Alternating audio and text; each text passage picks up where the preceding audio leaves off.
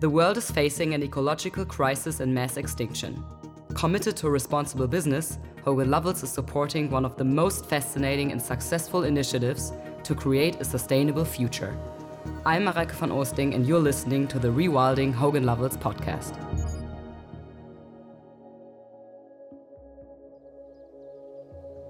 Did you know that in Europe you can find wolves and brown bears, herds of wild horses and free-roaming bison?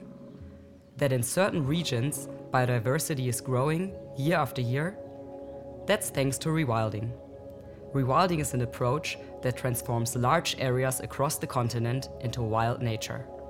Hogan Lovells supports this pioneering approach to nature conservation as part of a broader engagement to promote biodiversity and sustainability. Let me take you on a journey to wild nature and to the people who make wilderness a new reality in Europe. We start our journey in Amsterdam, where we meet Frans Schepers, the co-founder and managing director of Rewilding Europe. That's the organization which is behind spreading the idea of rewilding across the continent. Frans is a friendly guy and a go-ahead character who gets totally excited when talking about his work. No wonder. Rewilding has a charm that is hard to resist. It's a paradigm shift in thinking that we're looking for. It starts in your mind like, wait a minute, there's other ways of doing this. People think we need to manage and control everything. We need to cut and to mow and to burn and put fences and put whatever and machines and dams and this is of course a very costly way of managing nature. And you can ask yourself the question, is this really also the way we should do it? Because nature is not something that likes to be fixated. So if we say this is a grassland, it should remain a grassland forever. But nature is not like that. Nature changes all the time. In the areas where we work, these big landscape across Europe, there's now 8 and there will be 10. We first start talking with all the local people and stakeholders, what is the vision for this landscape? And these areas have been nominated to us, so it's not something that we have chosen. People nominate the areas because they believe in this vision for a wilder Europe, which is what Rewilding Europe is about. And so we start engaging with them and discuss, what is the sort of development path? So it's not only about nature, but it's also about the people who live there and how they can reconnect and build a local economy, if you like, on the natural values that they have. The way we then start is with pilots, natural grazing, reflooding of rivers, peat restoration, small things with partners. And in terms of the physical interventions, it's basically creating the right conditions for nature to come back. A very important moment was the first ever wilderness conference held in Europe. And this is where we presented the whole idea. And we looked at Europe and said, wow, look what is happening. We have all this land abandonment.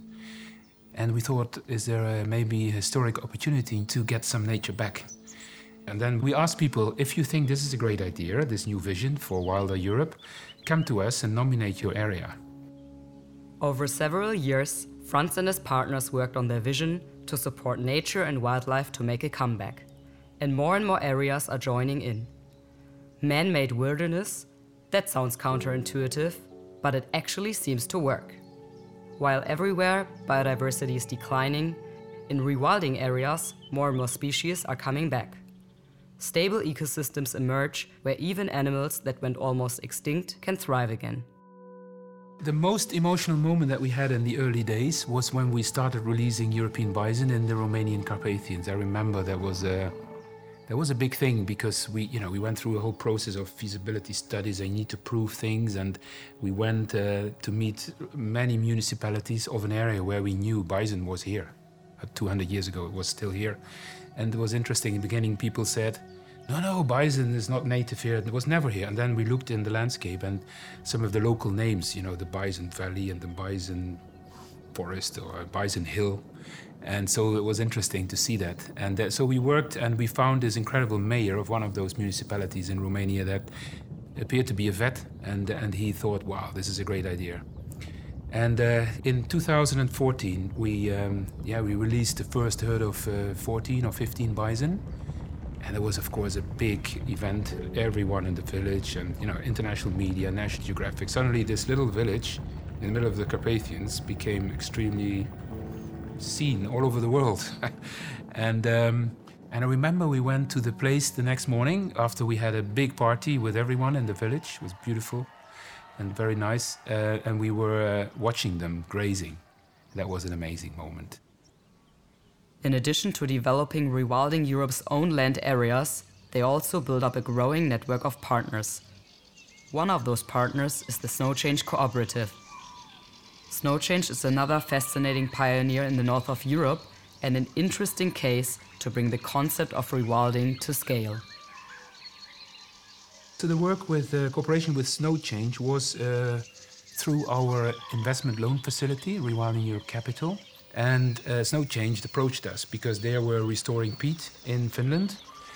And restoring those natural freshwater systems for Finland is incredibly important because huge amounts of peatlands in Finland, but not only in Finland, also in Sweden and the Nordic countries in general, but also the Netherlands and Germany, peatlands have been drained.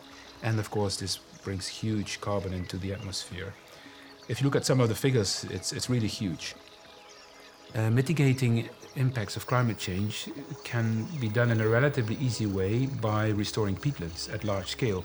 This is interesting because this model in Finland, which is still small, if we can prove that this can work, there is a huge potential for scaling up. So for us, this was a very interesting business case, provided a loan through our Rewilding Europe Capital facility to SnowChange. If this can work at small scale, then we hope to scale up and see whether large parts of Finland and other parts of Nordic countries we can restore peatland through this finance mechanism of carbon credits. Rewilding has huge potential.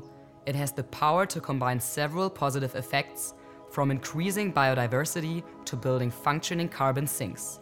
And it allows locals to continue their traditional ways of living in harmony with nature.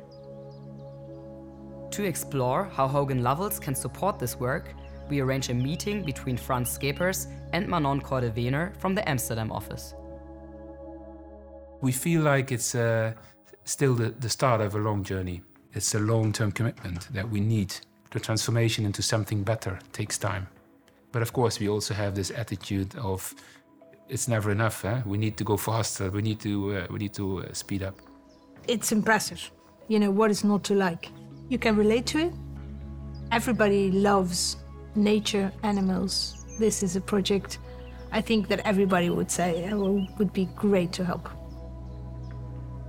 The growing concern about, what we're doing to the world, nobody really has the power or the capability to change that on its own. And I think talking with Rewilding for the first time, I think you realize maybe I can add, maybe I can contribute, and maybe I can do more than just say, it's devastating that it's going to happen, but how can we change?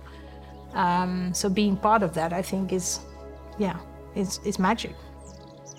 And hopefully we are able to help them. The collaboration with Rewilding Europe is gaining momentum. There is a lot Hogan Lovells can do to make Europe a wilder place, be it financially or through pro bono legal advice. Hogan Lovells is providing funds to the SnowChange Cooperative, working in the east of Finland to restore a wetland. This remote area has the potential to become a model for all of Europe. Join me in our next episode to discover how rewilding works on the ground.